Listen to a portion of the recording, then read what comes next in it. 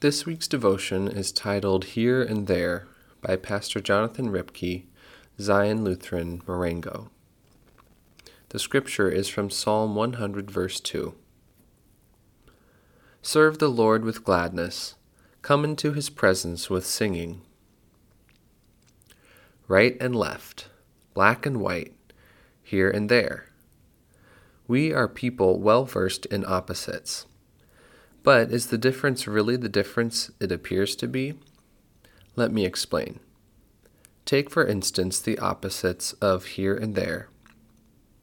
Philosophically speaking, I am here, and wherever you are, it is there.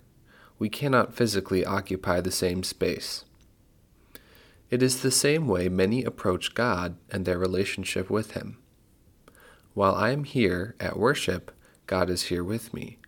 And when I go from worship, I leave the house of the Lord, and His presence is somewhat diminished, a weaker power the farther I go away from the church walls. How troubling, or for a hardened sinner, how liberating.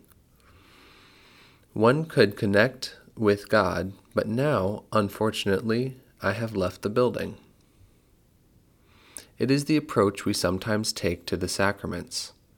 Here at worship, in the divine service, I meet God in a way I meet Him nowhere else on earth. His word and presence in baptism and the Lord's Supper. When wielded as a club, this approach can be effective for a time. Be here or be square. No grace for you if you are there. But what about when I am there? Is God there? Psalm 100, verse 2, might give us the sense of here and there. I was there, where God's presence is somewhat less or not at all. Come into His presence. And now I am here, where I can serve the Lord with gladness. Our LWML friends would be quick to remind us God is not served solely in the church sanctuary proper, or even in the church building as a whole. We can serve the Lord with gladness anywhere. There is the key.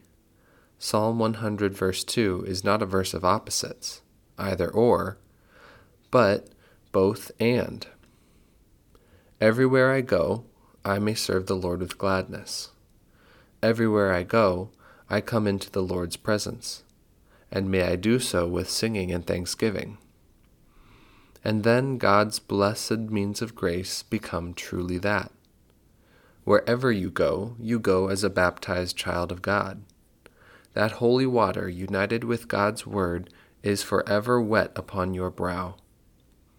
And when you have doubted it, lost sight of God, fallen in light of His holy law, He graciously offers bread and wine, body and blood, to say, come, taste and see, and never forget that the Lord is good.